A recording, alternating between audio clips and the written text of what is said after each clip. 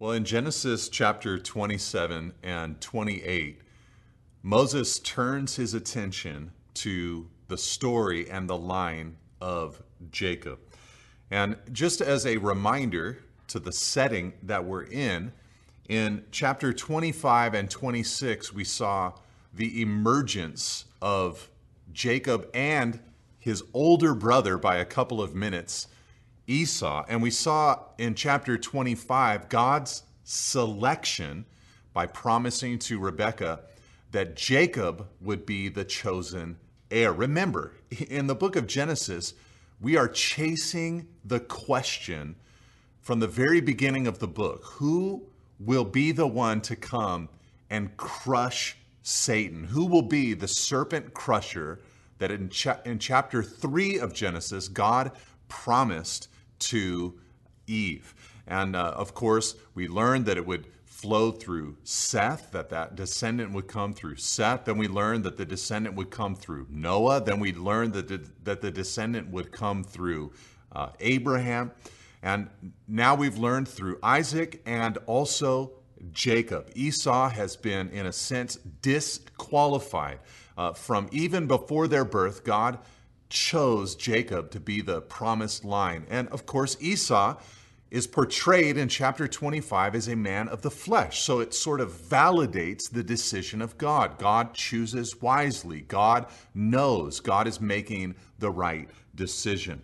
And so really, this is what we're chasing out, the line of Jacob. But even though Rebekah has received the promise from God that Jacob would be the chosen line, and even though she likely has shared this promise with her husband Isaac, there still is a conflict. Esau and Jacob are alive. Isaac is still alive, and the blessing has not really yet gone from Abraham to Isaac into Jacob. We still don't know, is Jacob going to be the one? Is Isaac going to concede that Jacob is the one? And really what we're going to see here in chapter 27 and also chapter 28 is failure from every single character in the family. Isaac will fail, Jacob will fail, Rebekah will fail, and Esau will continue to fail in this section of Scripture. So as much as I don't want to say it in the negative, today as we go through this passage, I'm going to show you many lessons on how not to pursue the blessing of God. There are just portions of Scripture that are held out for us in negative ways, negative examples. That's one major theme of this whole section, chapter 27 and 28, how not to pursue the blessing. But there's a second major and more significant theme than that. Though the humans in this chapter behave poorly, and we'll learn from their example and attempt and desire to do the opposite, we're going to see that God carries out his sovereign, gracious plan despite the people that are in this family.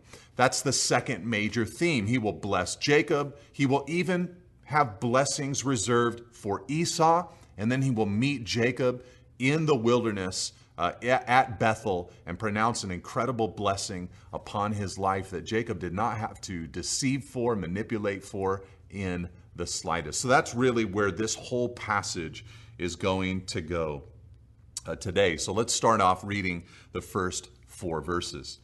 It says, "When Isaac was old and his eyes were dim so that he could not see, he called Esau, his older son, and said to him, 'My son.'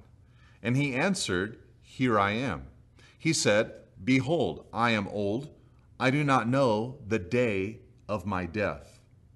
Now then, take your weapons, your quiver, and your bow, and go out to the field and hunt game for me, and prepare for me delicious food, such as I love, and bring it to me so that I may eat, that my soul may bless you before I die.'" So this whole movement begins with the deteriorating health of Isaac. He's presented there in verse 1 as old, and At this point, we know that he's at least 100 years old because chapter 26 concluded with Esau being 40 years old and getting married. And Isaac was 60 when Esau was born, so add 40, we know that he's beyond 100 years of age at this point. But here's another thing that we know. We also know that he's going to live at least another 20 years from this episode, because Jacob is going to run off to Laban, be gone for a couple of decades, and return and see Isaac again. So Isaac believes, I'm old, it's almost time for me to die, but it's actually not quite the case in his life. Another major thing about Isaac's health is not just his age, but his eyesight as he's aged. It says in verse 1 that his eyes were dim. The idea here is that he cannot see, and this is going to be very important to the story, the development that follows, because he can't see Esau and Jacob. Isaac is going to make a mistake, but even this mistake is going to be governed by the sovereign hand of God. Notice also that when he calls Esau to himself, he says, my son. Remember, Jacob is supposed to be now the chosen line. He's the one that the serpent crusher will come from. He's the one that will receive the promise, the blessing of Abraham upon his life. But Isaac goes to Esau and says, no, you are the one. You're my son. You're the one that I think should have the blessing upon his life. And so Isaac tells Esau to go out because he's a hunter.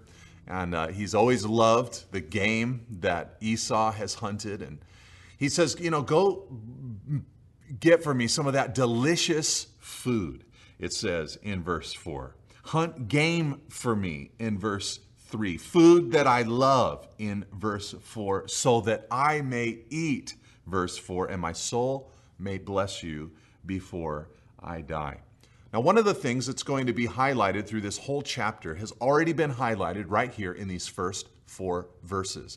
Isaac is very motivated, very driven by this delicious food that Esau is supposed to prepare for him. You're going to see this all throughout the passage over and over again. This phrase, delicious food, delicious meat, the food that I love. These phrases are going to be repeated throughout this whole episode. It's as if Moses is trying to draw our attention to the motivation of Isaac in making this poor decision.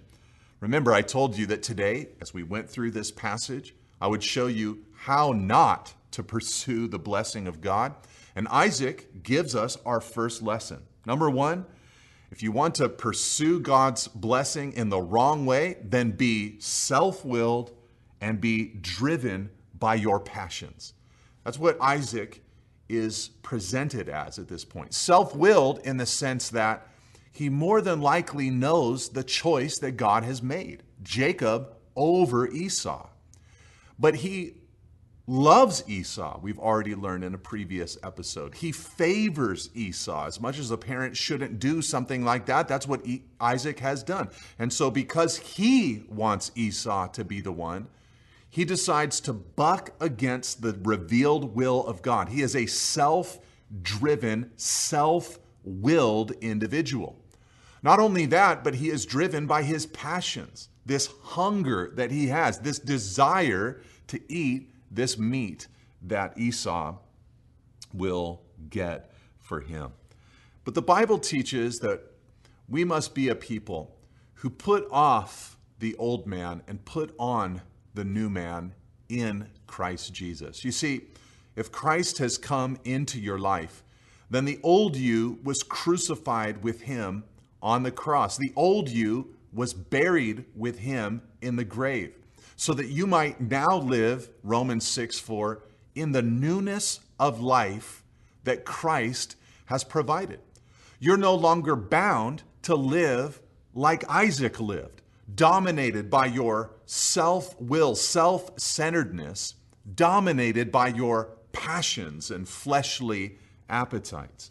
In fact, it says in Colossians 3, verse 9 and 10, Paul says that we are to put off the old self with its practices. It's a clothing picture, the idea of taking off a garment, put off the old self, and then verse 10, put on the new self, which is being renewed in knowledge after the image of its creator. This is the practice of the Christian life. We are continually, because we're new in Christ, trying to live out that newness that is ours in Christ. As Paul said in another place, work out your own salvation with fear and trembling. You've received it from the Lord. You received a new nature from the Lord, but you have to go through the process with the Spirit of putting off the old self and putting on the new self every single day.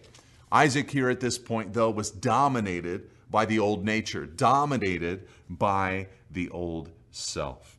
So he tells Esau to go out, get some game, bring it back. They'd eat this meal, and Isaac would pronounce the blessing upon Esau.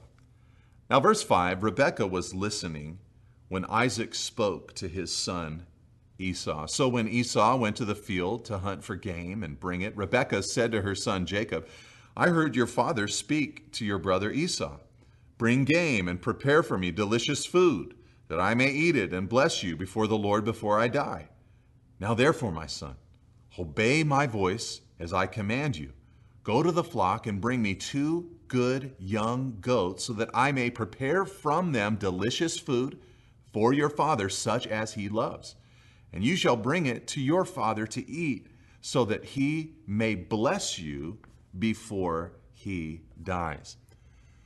Now, this is where the story begins to really get interesting. Rebekah apparently is outside the tent. She's overhearing everything that Isaac has said to Esau. She runs off to Jacob, the son that she favors, and also the son that she knows that God has chosen to be the one to receive the Abrahamic covenant and blessing. And Rebekah, man, she takes control. She's momming it right now, just going to oversee this whole situation, make sure that things work out. And just as Isaac had looked at Esau and said, my son, Rebekah looks at Jacob and calls him my son. Now, one question that we would ask is, why didn't she just go to Isaac and talk to him about this whole thing? Rather than going to Jacob and saying, hey, go get a couple of young goats, let's deceive your father, let's trick him into thinking that you're Esau. Rather than doing that, why didn't she just go to Isaac and say, hey, you know that the promise is for Jacob? Well, the reality is that these two had been operating in favoritism for many years. These were well-worn trenches in the habits of their lives at this point. Rebekah knew that there would be no talking Isaac out of this decision, more than likely. This was a family embroiled in dysfunction.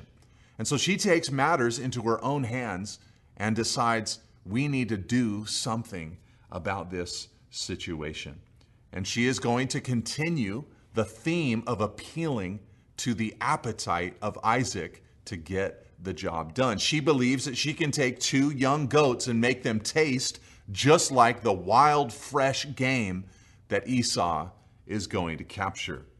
Here's the second thing you need to see about how not to pursue the blessing of God. If you want to do that incorrectly, then like Rebekah, run with the sense that you must make it happen. Run with the sense that you must make it happen. You see, she said to herself, the promise is in danger. The plan of God is in danger. And so she took matters into her own hands. She felt that it was all on her shoulders, that she needed to get the job done. She trusted in the flesh, her own ability.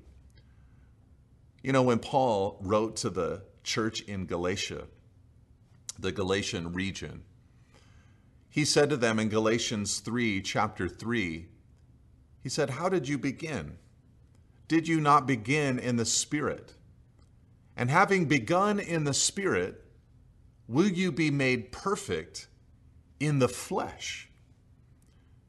In other words, they started out well. They started in the Spirit, but they came to a place where they thought they could get the job done. They could sanctify themselves. They could perfect themselves. They could complete the process.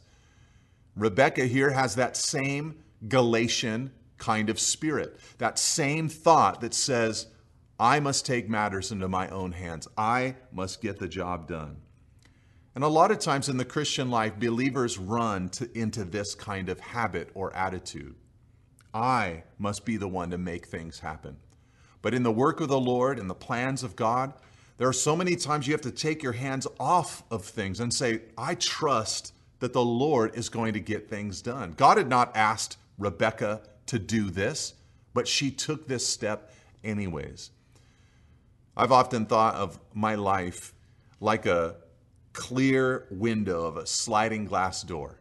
And I remember having little children, and when they would go up to our sliding glass doors in our various homes or apartments that we had, they would touch them and put their fingers on them. And you could always see their little fingerprints, 1 or 2 feet up from the floor level.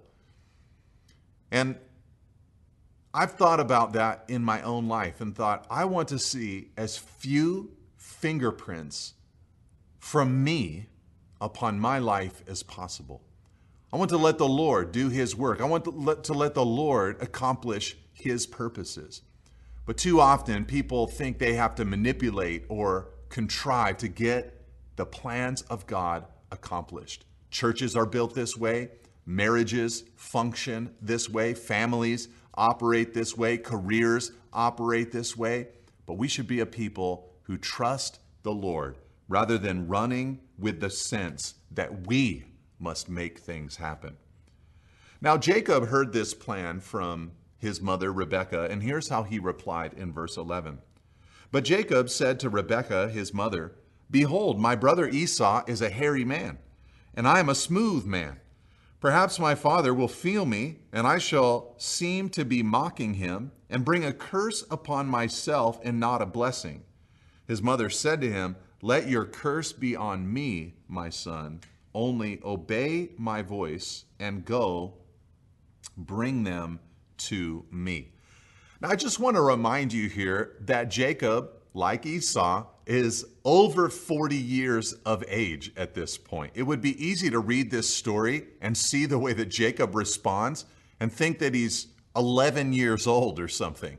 I mean, he hears this plan from his mother to deceive his father.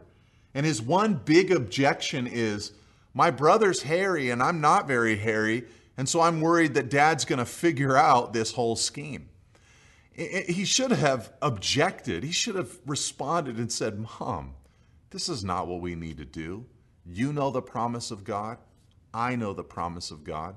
Whatever Dad does, it doesn't matter because God will accomplish His purposes. He accomplished His purposes for Dad in the years past. He accomplished His purposes for Grandpa Abraham in the years past. And He will accomplish His purposes for me. We don't have to take matters into our own hands. Mom, we have the promise of God. We have the Word of God. Let's just trust the Lord. But instead, he was worried that the curse of his father would come upon him if he was caught in this ruse. He was going to join her in the deception. This is the third lesson on how not to pursue the blessing of God. If you want to pursue it incorrectly, then lean into deception and manipulation. Lean into deception and manipulation. Now, deception and manipulation, so often people engage in it without even really knowing consciously that they're engaging in it. They'll project a certain air about themselves, project a certain look, project a certain life, make things look as if they're better than they actually are. But we must be a people who put off lying.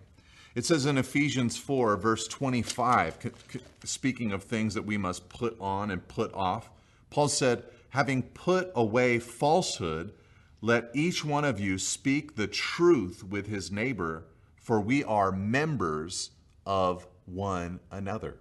We must put off lying and put on speaking the truth. And the reason that Paul gave is because we're in a community together in the body of Christ. We are members of one another. And for one member to lie to another, it harms the entire community. Now, Jacob was part of a community as well, his family. And he should have realized that he was bringing harm into his family circle by getting his way through manipulation and deception. But he gave into it anyways, thinking that this could help produce the plan and the purposes of God. There's no faith here with Isaac. There's no faith with Rebekah. There's no faith here with Jacob. And this is what Abraham modeled for them, a life of faith. But none of them at this point in the story are walking by faith.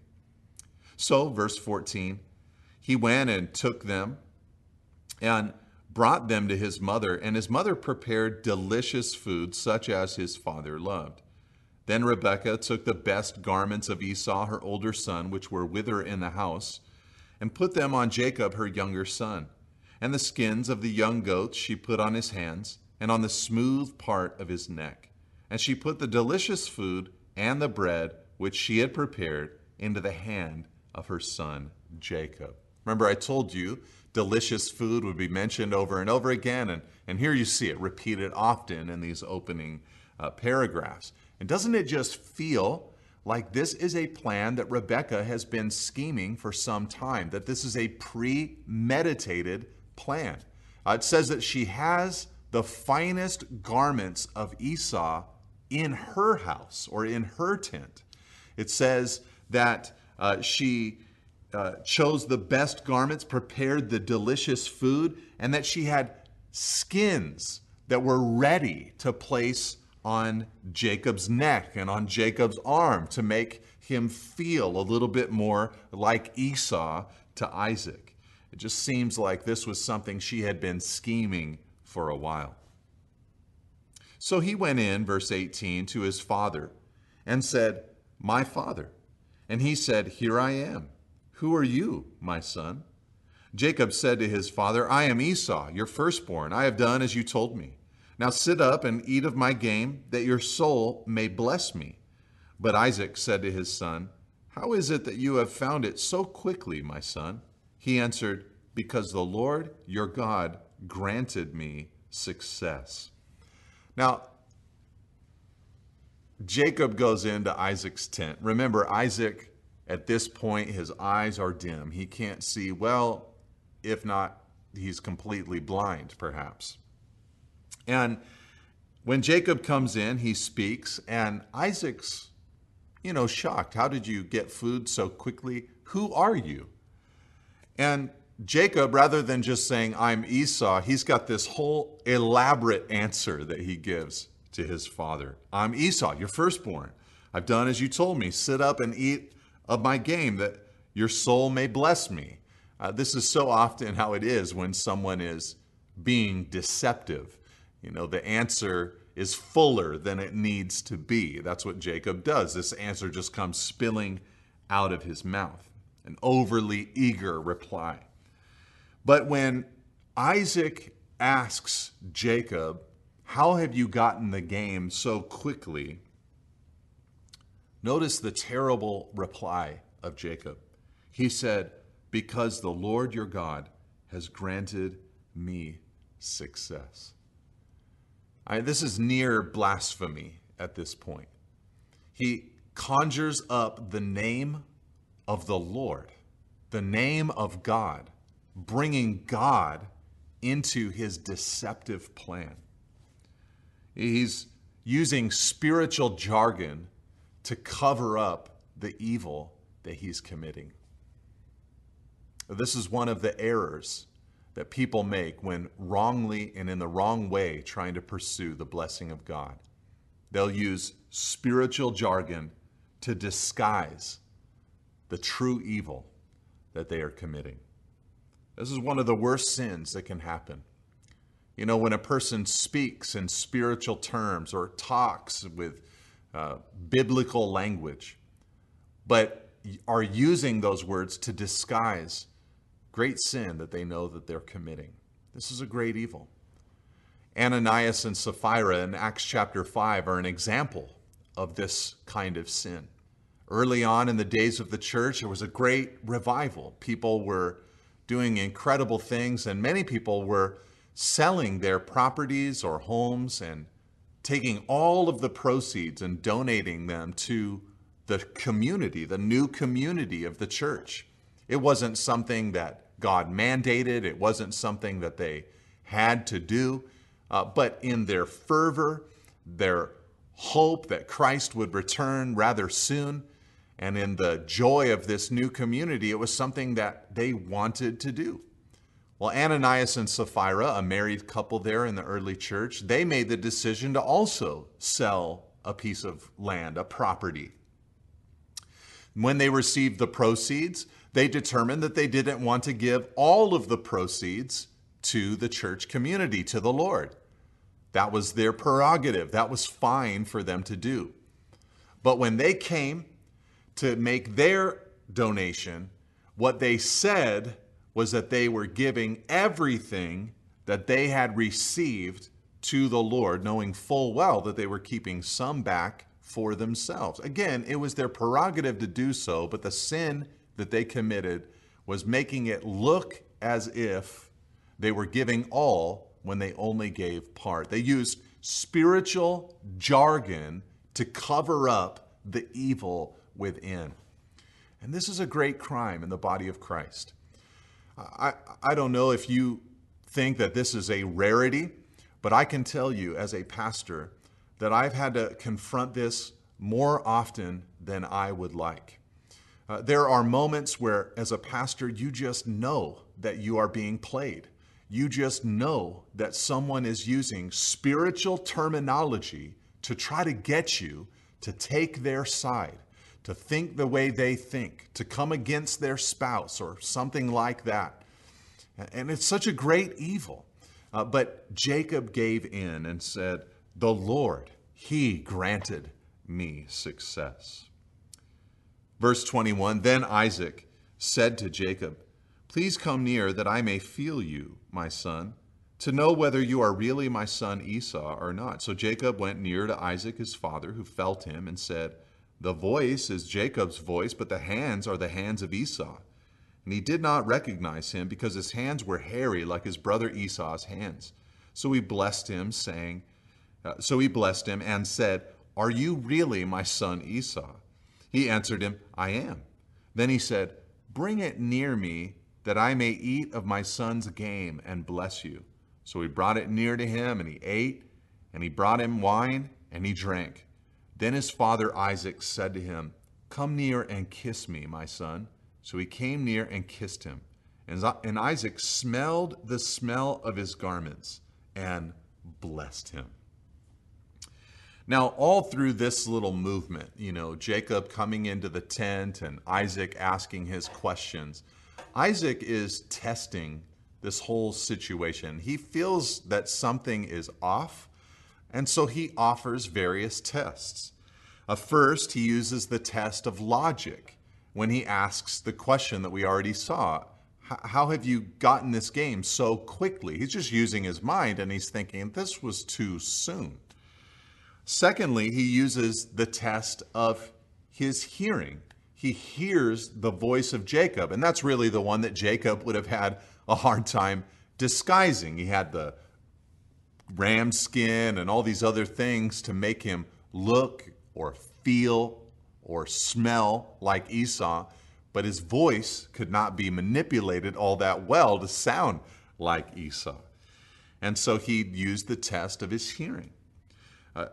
Isaac also used the test of touch. He said, "Come that I may feel you." He also used the test of his word or honesty by just simply asking there in verse 24, "Are you really Esau?" He wanted to hear it for himself. And then he used the test of his smell to smell the clothing that Jacob was wearing. But because he was wearing Esau's garments, he smelled like Esau, whatever that smell was like, probably something wild and gamey. But here's the thing. Isaac, though he gave all these tests to try to discern what was actually happening in that moment, he made the wrong decision. He failed. He couldn't discern what was happening because he followed his natural senses. Here's the thing about making the mistake of pursuing the blessing of God incorrectly. How not to pursue the blessing of God? Follow your natural senses. You see, Isaac, he could have followed the leading of the Spirit. And doesn't it feel as if the Spirit is trying to break through in this moment, show him the truth, speak to his heart? But he can't see any of it. He can't hear any of it. And so he drives things out and he just listens to his natural impulses, which at this point we're not surprised by. It says in 1 Corinthians chapter 2 that the natural man cannot know the things of God because they are spiritually discerned. We need to grow as believers in discernment, not just using our natural senses to discern right and wrong. We have to get into perpetually the Word of God. It says in Hebrews 5, verse 14, that solid food is for the mature, for those who have their powers of discernment trained by constant practice to discern good from evil. To grow in discernment is a constant training activity in our lives.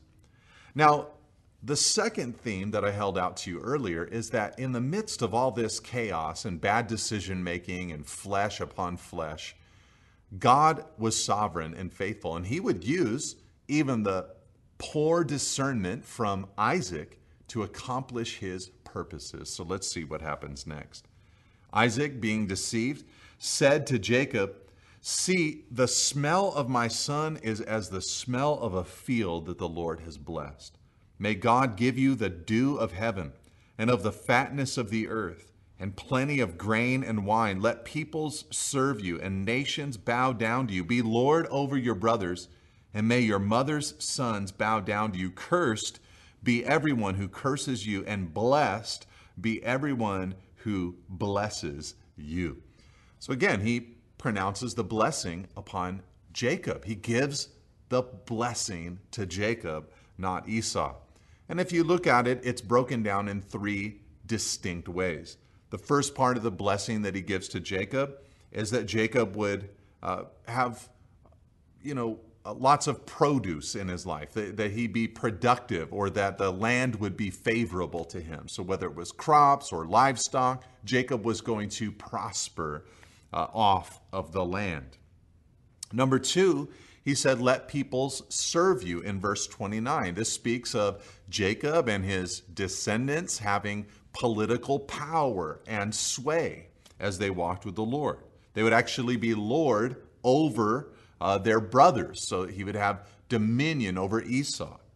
And then number three, he said, cursed be everyone who curses you, and blessed be everyone who blesses you. This is a hint at the Abrahamic covenant.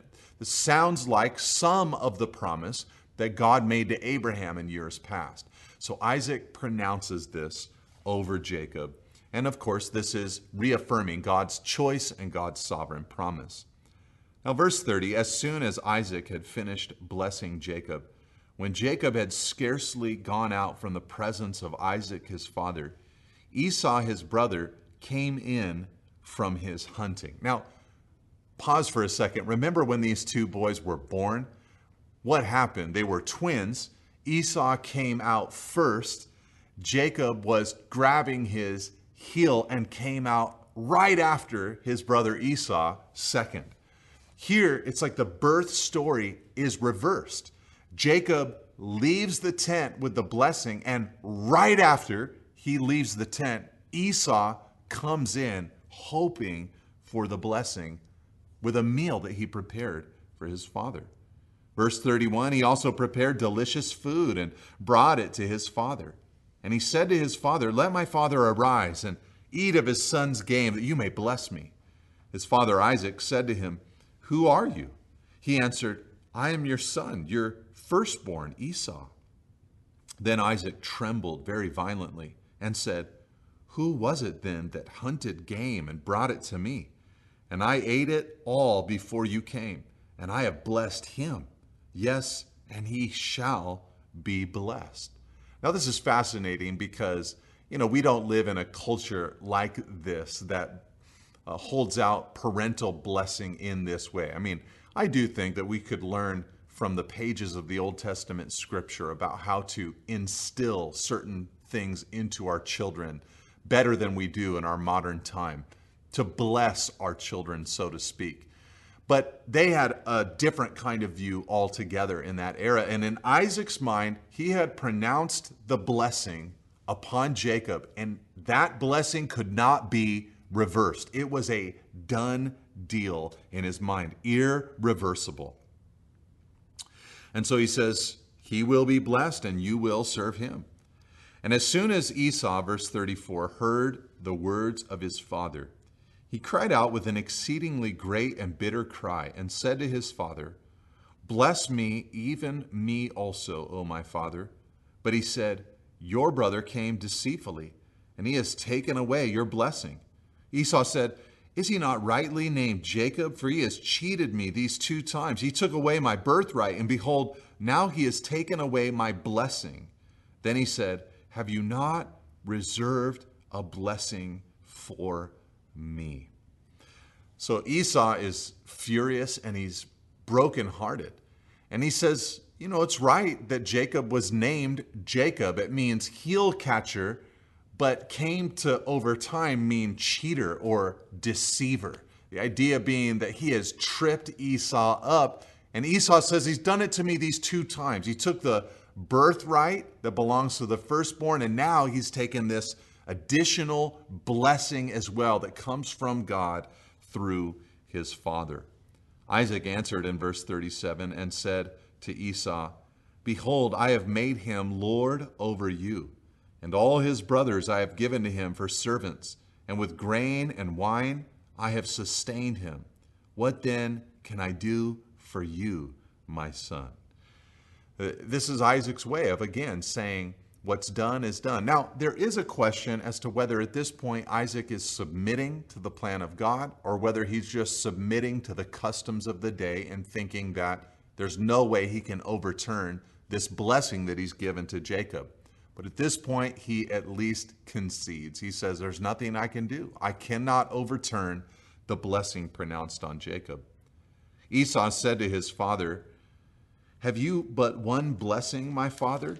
Bless me, even me also, O my father." And Esau lifted up his voice and wept. Now Esau here is, overwhelmed. He's broken up by this whole thing. And if you were just dropping into this story without any pre-existing knowledge about Esau and without knowing Esau's future, like we do here in the book of Genesis, you might be excused for feeling that Esau is a great victim in this whole story. But in this story, everybody's a victim and nobody is without guilt. They're all hurting each other and they're all hurting themselves. Remember, Esau was the man who had previously sold his birthright for a bowl of soup. He's acting like he was the big victim, but he was in control of that situation. He gave his birthright away for basically nothing. That was on him. But here he's acting like he's the victim. Now, it's true in this story, everyone else has been guilty up to this point. Isaac, Rebekah, Jacob, but now Esau, he comes in and he says, "Father, please, you must have a blessing for me." You know what this is? This is caring way too late. Just caring way too late. This is how some people pursue the blessing of God. Carry on in life as if God has no jurisdiction upon their lives. Carry on in life as if his word means absolutely nothing. Carry on in life as if every idea they have is a good idea. carry on in life without searching out the will of their Father in heaven at all. Then disaster comes, partly as a result of their own decision making, and then at that point, they really begin to care about the things of God. It's just a little too late here in Esau's life. It's hard for us as the readers to feel that this is godly sorrow. It feels like the worldly sorrow that Paul spoke of in 1 Corinthians chapter 7. Tragedy has struck. He's sorrowful for himself. There's no repentance. There's no change. It's just him concerned that he has lost out on this blessing. He began to care for this blessing way too late in life. Where was this attitude years earlier? But with a bowl of soup. So this is a man who is caring way too late. Then Isaac, verse 39, his father, answered and said to him, Behold, away from the fatness of the earth shall your dwelling be, and away from the dew of heaven on high. By your sword you shall live, and you shall serve your brother. But when you grow restless, you shall break his yoke from your neck. Now, here again is the theme of God's sovereign grace. There is some blessing reserved for Esau. It comes in three parts. Basically, it's predicted that Esau's descendants would not live off the fat of the land, would not live with the dew, making their land filled with moisture. Instead, they would live away from all of that. And Esau's descendants, the Edomites, did live in the mountainous, rocky, hilly terrain that was not a very productive place to live, produce-wise. He said also, you'll become a fighter. By the sword you shall live. And the Edomites were a warrior people. They kind of had to be because of where they lived. In the mountains, they had to defend themselves, they had to fight for themselves, they had to fight for their sustenance. This kind of reminds me of the Johnny Cash song, The Boy Named Sue. You know, the story of a father who knew he wouldn't be around for his son, so he named him Sue, so that he'd get in fights his whole life defending his name. And when his father finally met this boy when he was a grown man, the boy says, why did you name me Sue? He said, well, it's because I wouldn't be with you and I knew that you're going to have to fight and that would make you a tough man in a way that I wouldn't be able to do because I was far from you. Terrible parenting, but it seems like that's the kind of thing that Isaac is doing here for Esau. He's saying, look, you're going to live in a difficult place, but that will make you into a warrior people. And the third part of the promise, you will break the yoke of your brother from your neck. And that would happen. The Edomite people would often be in conflict with the Israelite people, the descendants of Jacob, and there would be moments, especially when the Babylonians came invading, that the Edomites would have great power and really break the yoke from their neck from the Israelite people. Now, as a result of all this, it says in verse 41 that Esau hated Jacob because of the blessing with which his father had blessed him. And Esau said to himself, the days of mourning for my father are approaching. Then I will kill my brother Jacob. But the words of Esau, her older son, were told to Rebekah. So she sent and called Jacob, her younger son, and said to him, behold, your brother Esau comforts himself about you by planning to kill you. Now therefore, my son, obey my voice, arise, flee to Laban, my brother in Haran, and stay with him a while until your brother's fury turns away, until your brother's anger turns away from you, and he forgets what you have done to him. Then I will send and bring you from there. Why should I be bereft of you both in one day? Now, this is not a surprise development to any of us, is it? After all of this happens, Esau is so furious that he begins to hate Jacob. He says, I'll kill my brother Jacob. That was the decision that he made. And as he broods over this, he says, what I'll do is wait for my father Isaac to die, and then I will kill Jacob. And Rebekah hears of all this, and she tells Jacob, look, I fear for your life. You need to flee to my brother Laban. Remember him, from the earlier episode when Eliezer, the servant, went to acquire a bride for Isaac from Abraham's family. Laban was Rebekah's brother. And so now the Laban episodes begin. Jacob is going to go flee to Uncle Laban's house. Now, Rebekah's whole thought is that this would take a little while. And lest you think that Jacob and Rebekah are getting their way and getting away with things in this passage, you need to understand that after this moment, they would never see each other ever again. Jacob would go to Laban's house for at least 20 years, and Rebekah would die in the interim. They would never see each other ever again. They might have gotten their way, but they paid a great price to get it. They really gained nothing that God wasn't going to give them in the first place, and they lost a lot. They complicated their lives with these decisions. Here's one of the mistakes that they made. They just didn't think about the obvious consequences. They just didn't think about the obvious consequences. When someone pursues the blessing of God in the wrong way, they just often don't think about the obvious consequences. It's no surprise to us that Esau acts like this. What did they think was going to happen? Did they think that when this whole episode was over, Esau would just extend his hand, shake Jacob's hand, and say, it was a good fight. We fought to the end, but in the end, you got the blessing. Well played, sir. No, of course, Esau is going to be livid. He's going to hate his brother. And this is an obvious consequence of his actions. But you see, a lot of times, people will make decisions without considering the obvious consequences of those decisions.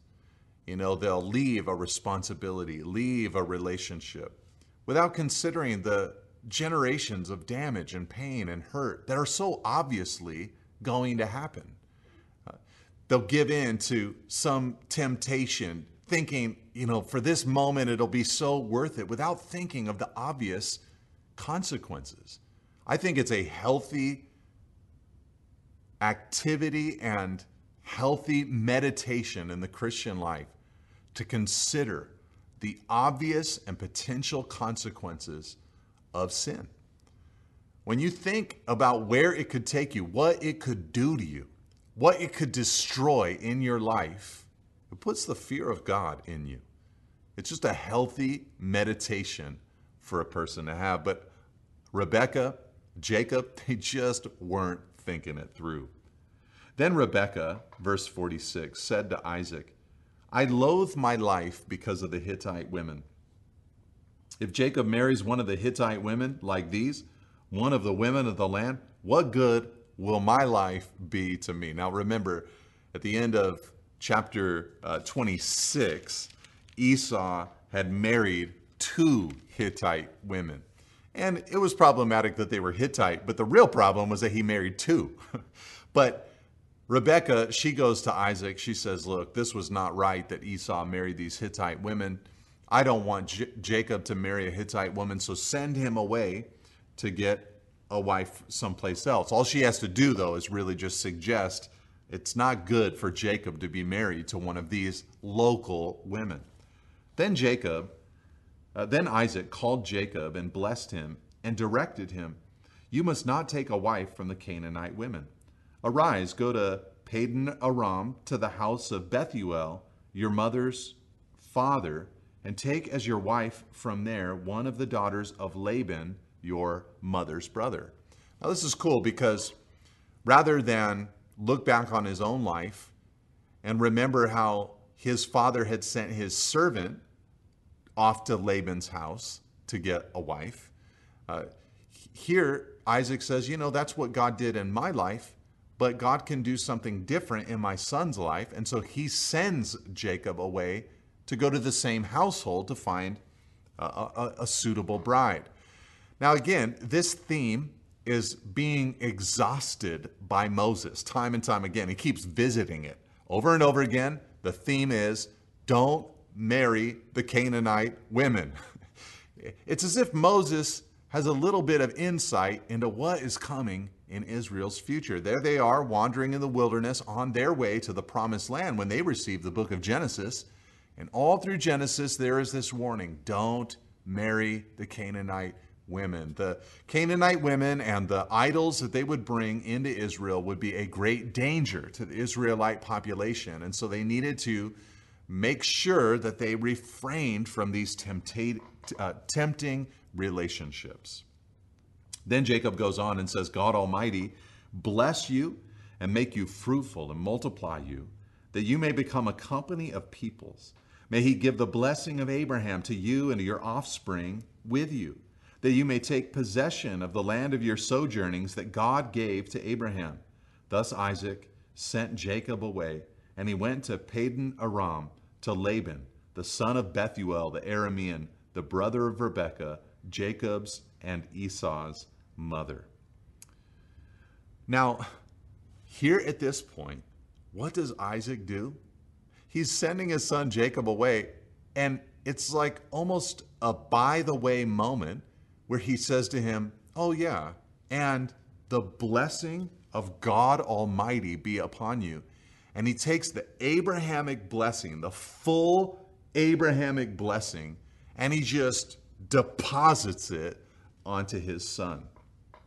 It was a confirmation to Jacob. You do have the blessing. It will flow from Abraham to Isaac to you.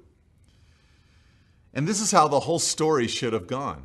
What should have happened is that all of the deception, all of the manipulation, all of that should have been deleted, and Rebekah should have just gone up to Isaac and said, I really don't want Isaac to marry one of these local women. And Jacob should have said, you know, that's true. Let's send him away. And in sending him away, should have pronounced this blessing upon his life. Now Esau, verse 6, saw that Isaac had blessed Jacob and sent him away to Padan Aram to take a wife from there. And that as he blessed him, he directed him, you must not take a wife from the Canaanite women, and that Jacob had obeyed his father and his mother and had gone to Padan Aram. So when Esau saw that the Canaanite women did not please Isaac his father, Esau went to Ishmael and took as his wife, besides the wives he had, Mahalath, the daughter of Ishmael, Abraham's son, the sister of Nebaioth. Now here Esau looks at the whole scene, and he's portrayed as a son, a grown man, but a son who is fighting for his father's approval. And he sees how Jacob has been sent away to marry a woman who's not a local. He realizes that he has married two local women and that his parents don't like them. So he decides that he'll also marry someone from within the clan, so to speak. He goes to Ishmael, Isaac's older half-brother, and finds Ishmael's daughter, this woman named Mahalath, and he marries her, brings her into his family. Now, this is fascinating because God has rejected the line of Ishmael and God has rejected the line of Esau, and now these two lines converge together in a sense, these two rejected lines. But here's what Esau is doing. He is trying to fix things with more sin. He's trying to fix things with more sin. You know, he's just looking at the situation and he thinks to himself, oh, I know what I'll do. They don't like the way it is here. I'm just going to add a third wife. It would only compound the problem. Now Jacob, verse 10, picking up his story and following now him. So now we're leaving Esau and following Jacob. We're even really, in a sense, leaving Isaac and following Jacob. The promise is now with him. Now Jacob left Beersheba and went toward Haran. That's a journey of about 550 miles. It would take Jacob about a month to take this journey. And he came to a certain place and stayed there that night because the sun had set, taking one of the stones of the place. And he put it under his head and lay down in that place to sleep. And he dreamed, and behold, there was a ladder set up on the earth, and the top of it reached to heaven. And behold, the angels of God were ascending and descending on it. Now, this occurs, we'll learn later in the text, in a place called Bethel. It was Luz originally. He'll rename it Bethel, which means house of God, house of the Lord. And this is about 60 miles from Beersheba, where he started his journey. And he goes at night and he lies down to go to sleep. He takes a little rock and he puts it there at his head. Some scholars think that he just had it near his head, kind of a headboard type of thing. Others think that he actually was using a small rock as a pillow, maybe creating a little bit of elevation and putting a blanket or material on top of it to soften it up. But he takes this rock, he lies down, and as he sleeps, he dreams. And in his dream, he sees a ladder, it says. Now, sometimes with the Hebrew, it's difficult to know exactly what word should be used in our English translations. And this word ladder is one of those tricky words. It probably means something like a staircase or a passageway. The angels of God are ascending and descending upon it, which helps us see that it's not just a ladder that is one way at a time, but is both lanes heading in both directions simultaneously. It comes from the earth, its top reaches to heaven, and the angels of God are ascending and descending upon it. Now, keep this story in mind for the future when we get to the moment when Jacob will come back to his family 20 or so years later. Here he is leaving his family, leaving Beersheba, and at night he has a dream, an encounter with God. When he comes back into the promised land, at night at Penuel, he will wrestle with God. The two monumental visions or dreams or episodes that Jacob had with God, one on the way out at night, one on the way in at night in his life. And so he sees in this dream these angels ascending and descending. And behold, the Lord stood above it and said, I am the Lord, the God of Abraham, your father, and the God of Jacob. The land on which you lie, I will give to you and to your offspring.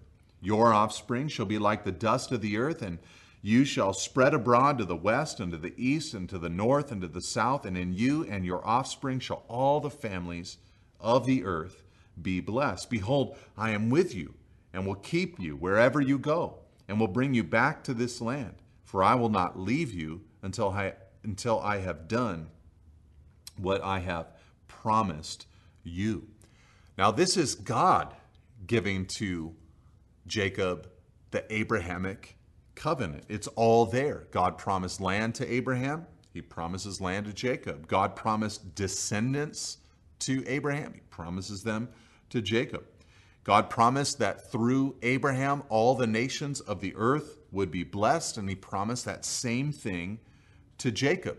But the big thing that Jacob receives here is the presence of the Lord himself. The presence of the Lord himself. He got all these promises, but there is God at the top of this ladder, the top of this staircase, and Jacob is receiving the Lord. At this point in Jacob's story, he's really not portrayed as a very godly person. And really, to be honest, in the chapters to come, we're not going to really see him as a very godly, sanctified kind of person. You know, that's one of the fascinating things about the patriarchs. You look at Abraham, Isaac, and Jacob. God worked in their lives in very different ways. So often we want to put God in a box and think that if this is how he worked with Abraham, it's how he'll work with me. If this is how he worked with Isaac, it's how he'll work with me. If this is how he worked with Jacob, it's how he'll work with me. But he works in different ways with his men. And Jacob seems to be the kind of man who lived a long, slow life of growth with significant breakthroughs later on in his life. And sometimes this frustrates us when it happens to us or when we see it in the lives of others.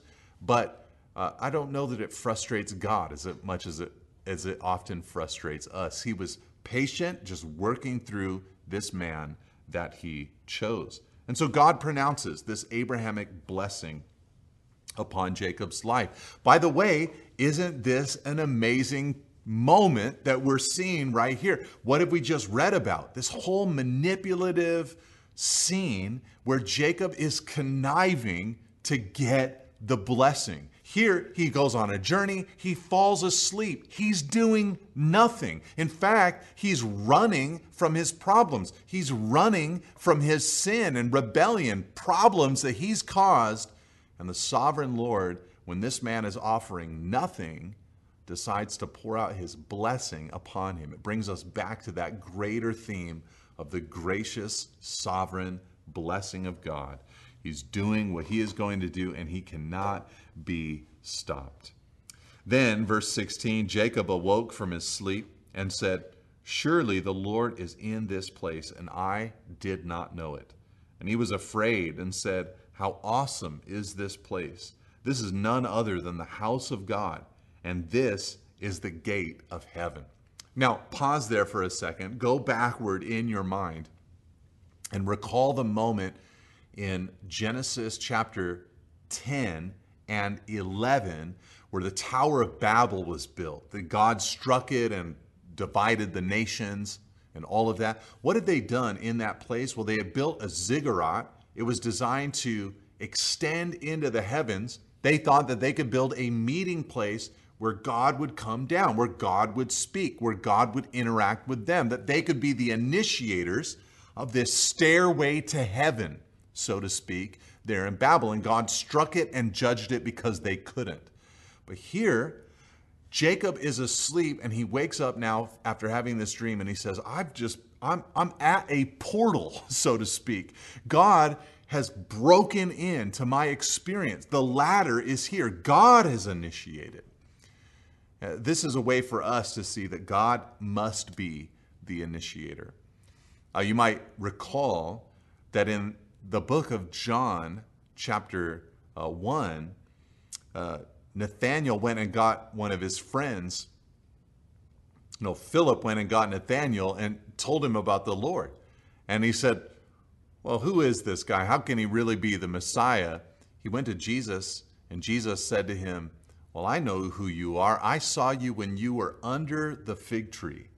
And he says, "You're the Lord. You're the King. You're the Messiah."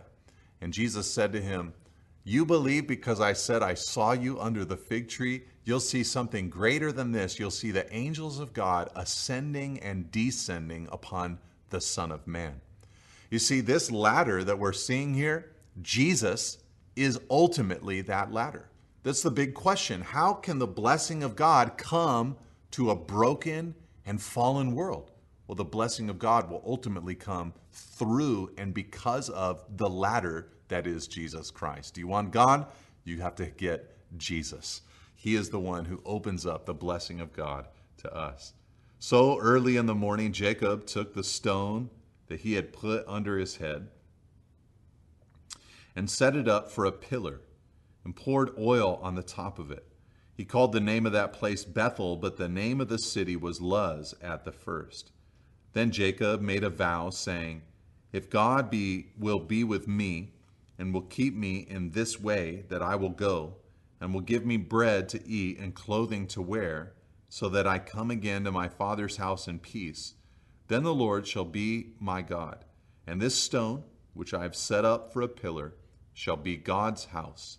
And of all that you give me, I will give a tenth to you." Jacob responds to this incredible promise that God has established in his life with worship. He's full of the fear of the Lord. This is the house of God. He's eager. He gets up early in the morning. He wants to establish an altar or a place of worship, so he puts that stone up like a pillar. He wants to commemorate the moment, so he names the place Bethel, the house of God. He wants to dedicate himself to God, so he makes a vow to the Lord. And then he commits to give God a tenth of all that he ever takes in if God proves to be with him. Now, I'll be the first to admit that this appears to be imperfect worship. I mean, he does say, "I will do all these things if God does these things for me." But again, as I said, Jacob is the man that God has chosen.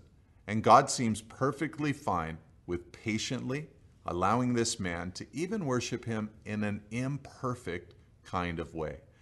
And I'm sure if we were honest about our own lives, we would realize that so often we worship the Lord in an imperfect kind of way as well, hoping to get certain things from the Lord. But Jacob is just honest with God. If you do these things for me, then I will give 1/10 of all that I have to you. God bless you, church. Have a wonderful week.